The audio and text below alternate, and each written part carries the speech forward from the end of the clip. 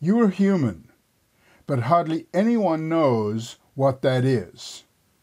Here's the amazing understanding of what it is to be human. Hello.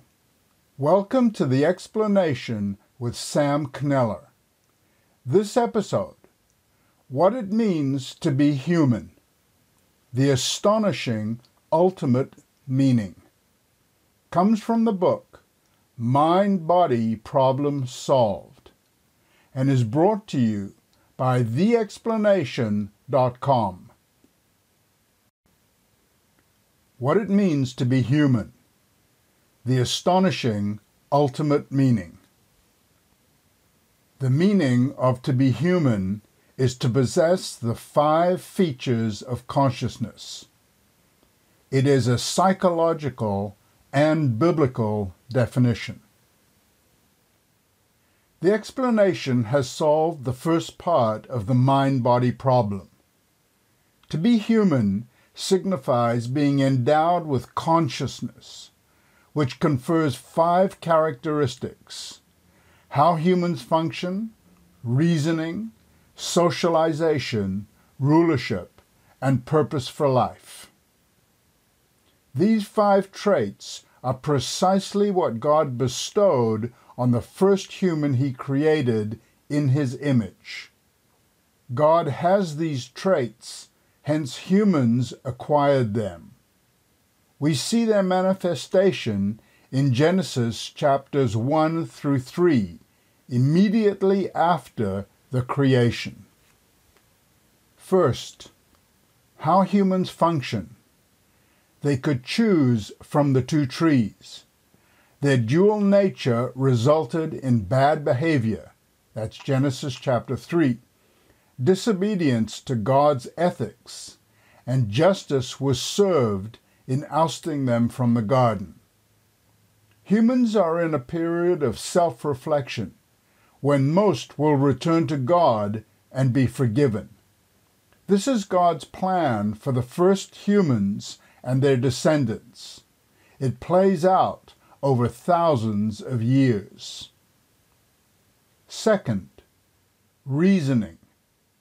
Immediately on creation, God asked the first human to name the animals. He did this and reasoned there was no partner for him. Genesis 2, verse 20. Third, socialization. God blessed the couple and told them to multiply, build a family, and replenish the earth.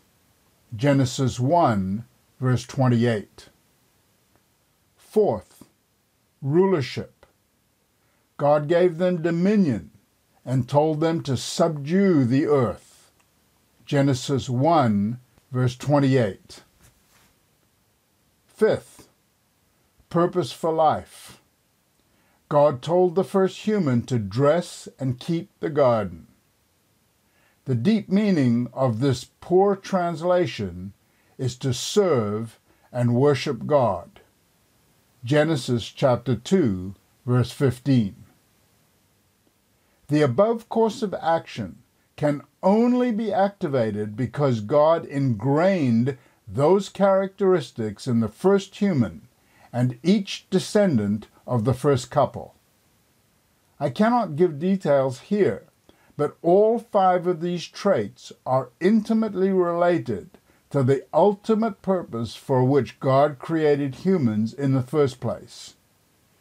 Just like a jet pilot must be fitted with health, weather, navigation, flight control, and plane engineering to accomplish their purpose, similar for humans with their eternal purpose, we will develop this subject. Mind-body problem, first part solved. Here's how Wikipedia defines the mind-body problem. The mind-body problem is a debate concerning the relationship between thought and consciousness in the human mind, and the brain as part of the physical body.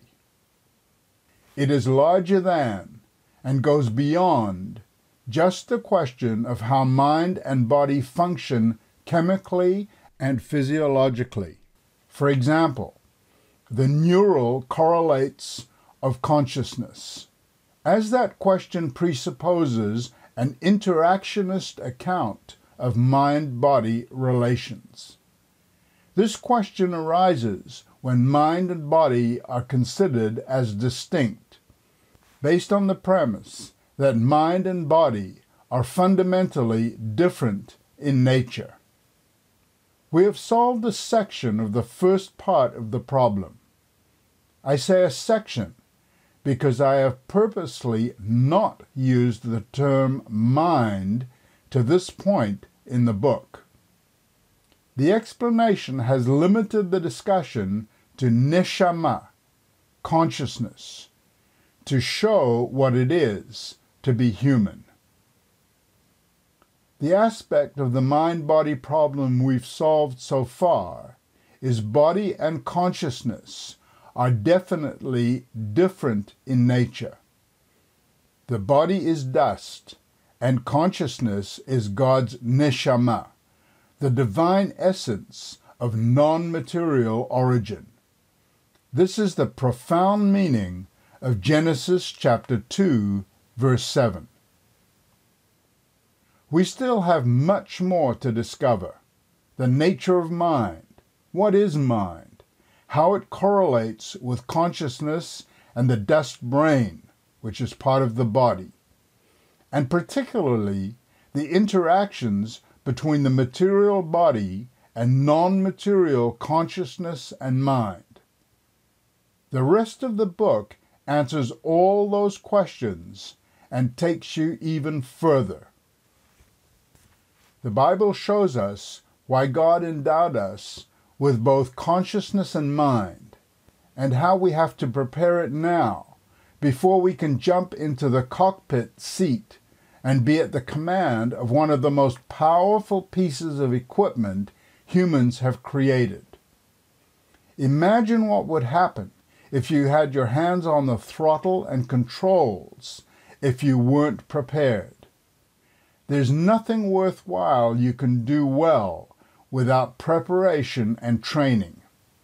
It takes time, and for more specific careers, you need physical, social, and mental prerequisites. Consciousness, with its 5 characteristics, is the prerequisite to be human. Psychology and to be human. Abraham Maslow, a psychologist, established the hierarchy of the 5 human needs in the 1940s. Starting with the most basic need, they are physiological, safety, love, belonging, esteem, and self-actualization. It obviously includes a lot of elements we've witnessed in what it is to be human, but falls short of a complete picture, and especially the correct order of human needs. Obviously, we require enough for physical survival, but beyond that, we need direction about life, how humans function, and proper reasoning. This is clearly seen in an affluent society, coupled with a lack of future, anxiety, and crime. God created humans to not only function spiritually, but also psychologically. Without getting into details, the Old Testament nation of Israel was an unconverted nation, just like all the others. Their incomparable advantage was they had the one true God. He gave them all the direction an unconverted nation needed to lead a sound and peaceful life. In fact, their way of life, that is God's way, is to serve as an example for all other nations. That's Deuteronomy chapter 4, verses 5 through 8. Understanding consciousness and its 5 characteristics is grasping the real fundamental needs of all humans. They are within the scope of psychology worldwide and should be the basis of education, starting with parents. All people who have the responsibility for modeling and training the young people today to be the adults of tomorrow. To be human means to possess consciousness, and below is an image with a brief summary of how we need to cater to those needs. The first characteristic of consciousness: how humans function. The foundation is how humans function because that is the first item on the menu for toddlers. Every infant displays their dual nature by doing things they shouldn't, like sticking their finger in an electric socket or climbing up on an open window ledge. They make choices to disobey their parents' directives, to stop screaming or to pick up their toys. Have parents taught them these ethics and set the bounds with justice? Are the children learning to obey? That's self-reproach or self-control. Finally, are children receiving forgiveness after correcting a wrong choice? Are they receiving love, praise, and encouragement when they make the right choices? This approach is valid for all ages and all people planet-wide. Secondly, how humans reason. The rules for psychologically stable children and adults are in the Bible. Detractors focus on the hard questions of capital punishment and sacrifices, which can be answered, but they focus on them to the detriment of solid living principles provided by God in the book of Proverbs. Everyone should meditate on those words. That's Psalms chapter 1, verse 2. They are the basis of ethical reasoning without which it's impossible to lead an abundant life in this world today. Thirdly, how humans socialize. This is where Western civilization has jumped the track. It has nothing to do with spirituality or theology. Socialization means raising children, human beings with love and respect, to be an integral part of society. Psychology deals with dysfunctional children and adults caused by a breakdown in the socialization chain of upbringing. The more broken homes, the more antisocial behavior we'll have.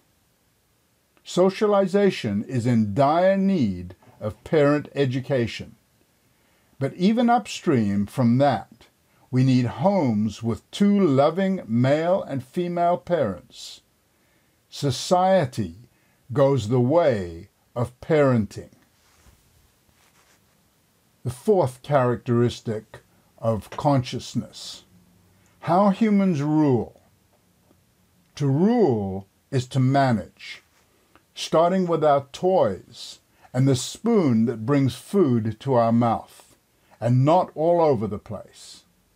As we grow, our rulership extends outwardly and upwardly, with more and more responsibility. It includes our time, TV, reading, social media, and bigger and more powerful things like a car or gun. If we can't rule life responsibly, how can we be expected to rule weapons or anything else we're given to govern? Fifth, purpose for life. In an ideal world, which unfortunately is not ours, as people grow, they should be given opportunities to see and do a variety of activities. As they develop their talents, skills, and tastes, they will narrow their choices and begin to focus on what their calling in life is. Whether it's to be a plumber or a pilot, a bricklayer or a beautician, a teacher or a politician, all trades and professions are needed. Thankfully, we're all different, and together, each one's purpose in life covers the gamut of human needs. In summary, what it is to be human, these 5 characteristics of consciousness are biblical, but they apply to every single human who has ever walked the face of this earth. God set in motion the basis for abundant life for humanity. It is better to believe in God, but even without such belief, a fulfilled life and a stable society are achievable if we fulfill these principal requirements of consciousness. Spirituality, Christianity, theology, and to be human. God created humans, including the body, consciousness, and mind, so the questions arise. How do these elements interconnect? And how does God interact with each of those entities? The explanation will answer those questions one by one in due time. For now, God's creation looks like this graphic, establishing what it is to be human. God's creation: physical, flora, fauna, and humankind. Humankind composed of dust and neshama, which are body and consciousness. The same 5 characteristics of consciousness apply to worshippers of God. This is obviously on another level, and God does not expect non-believers to be at this stage. The above steps apply to them. To each his own in God's time. The first characteristic of consciousness: how God's people function.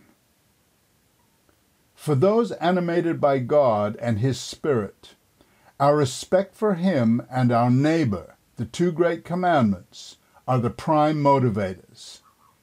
The spiritual application of God's way of life involves the Beatitudes: being poor in spirit, mourning, being meek, merciful, hunger and thirst for righteousness, pure in heart, peacemakers. That's Matthew chapter 5. And God's definition of love, 1 Corinthians chapter 13. Second, how God's people reason. In the last chapter, we saw 5 options of reasoning, of which only one is a valid basis in God's eyes. That's theology, not intuition, not science, not philosophy, and not religion. In the hierarchy of what it takes to be human, I've put reasoning second. However, in biblical terms, it comes first. The Apostle Paul sums it up well. Let this mind be in you, which was also in Christ Jesus. That's Philippians chapter 2, verse 5. That is the practical application of true theology. Third, how God's people socialize. God's goal in granting the aspect of socialization as part of consciousness is because He is a family that will be parenting children as more and more enter His family. That's another exciting story, but God's family functions in a specific way. Love for Father, God, and love for brothers and sisters, neighbor. This is social relations. God created humans in His image. Likewise, we are one human family, and each belongs to their smaller family and functions in a specific way. Love the head of the family, father and mother, and our brothers, sisters, and neighbors. Our human family is training for our spiritual family. Fourth, how God's people rule.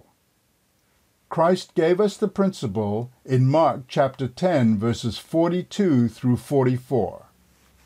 But Jesus called them, that is the disciples, to Him, and said to them, You know that they which are accounted to rule over the Gentiles exercise lordship over them, and their great ones exercise authority over them. But so shall it not be among you. But whosoever will be great among you shall be your minister, and whosoever of you will be the chiefest shall be the servant of all. Christian rulership is service to all our neighbors. Proverbs 25, verse 28, applies to all humans as I wrote above, but even more so to people who are converted. He or she that has no rule over his own spirit is like a city that is broken down and without walls. We will be discussing this spirit. Suffice to say, a Christian has self-control. Fifth, a purpose for life. God has an incredible, out-of-this-world purpose for life, and He implanted His neshama, our consciousness, in each of us to accomplish that purpose, to become His sons and daughters in His family and reign for all eternity. Salvation is a free gift of God, but He offers it to those who use their consciousness to glorify Him according to His purpose. The way humans function, their reasoning power, socialization, rulership, and purpose are present to be trained in preparation for the time God will accomplish His plan. This episode is brought to you by The Explanation Bible Institute. Unlock Bible meaning with 7 keys to master biblical Hebrew, a proven method to grasp the God-given original meaning of Scripture, available at theexplanation.com. Keep seeking answers to the big questions in life and reveal the explanation.